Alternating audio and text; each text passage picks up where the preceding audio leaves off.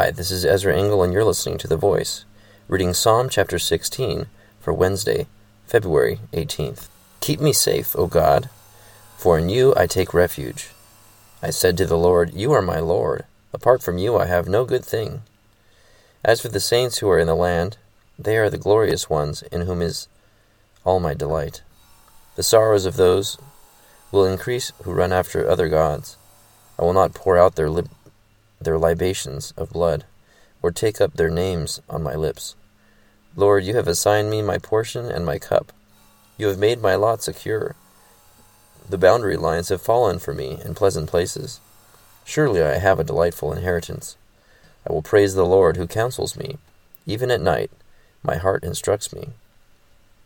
I have set the Lord always before me, because he is at my right hand. I will not be shaken. Therefore, my heart is glad, and my tongue rejoices. My body also will rest secure, because you will not abandon me to the grave, nor will you let your Holy One see decay. You have made known to me the path of life. You will fill me with joy in your presence, with eternal pleasures at your right hand. Psalm 16. So another psalm, David writes to God. He's praying in verse. He has this conversation constantly. And in verse 8, which I have highlighted, he is at my right hand, I will not be shaken. So David is talking about the stability by having God in his closest confidence, that's where his security originates. And verse 10 also jumps out at me, where he says, Because you will not abandon me to the grave, nor will you let your Holy One see decay.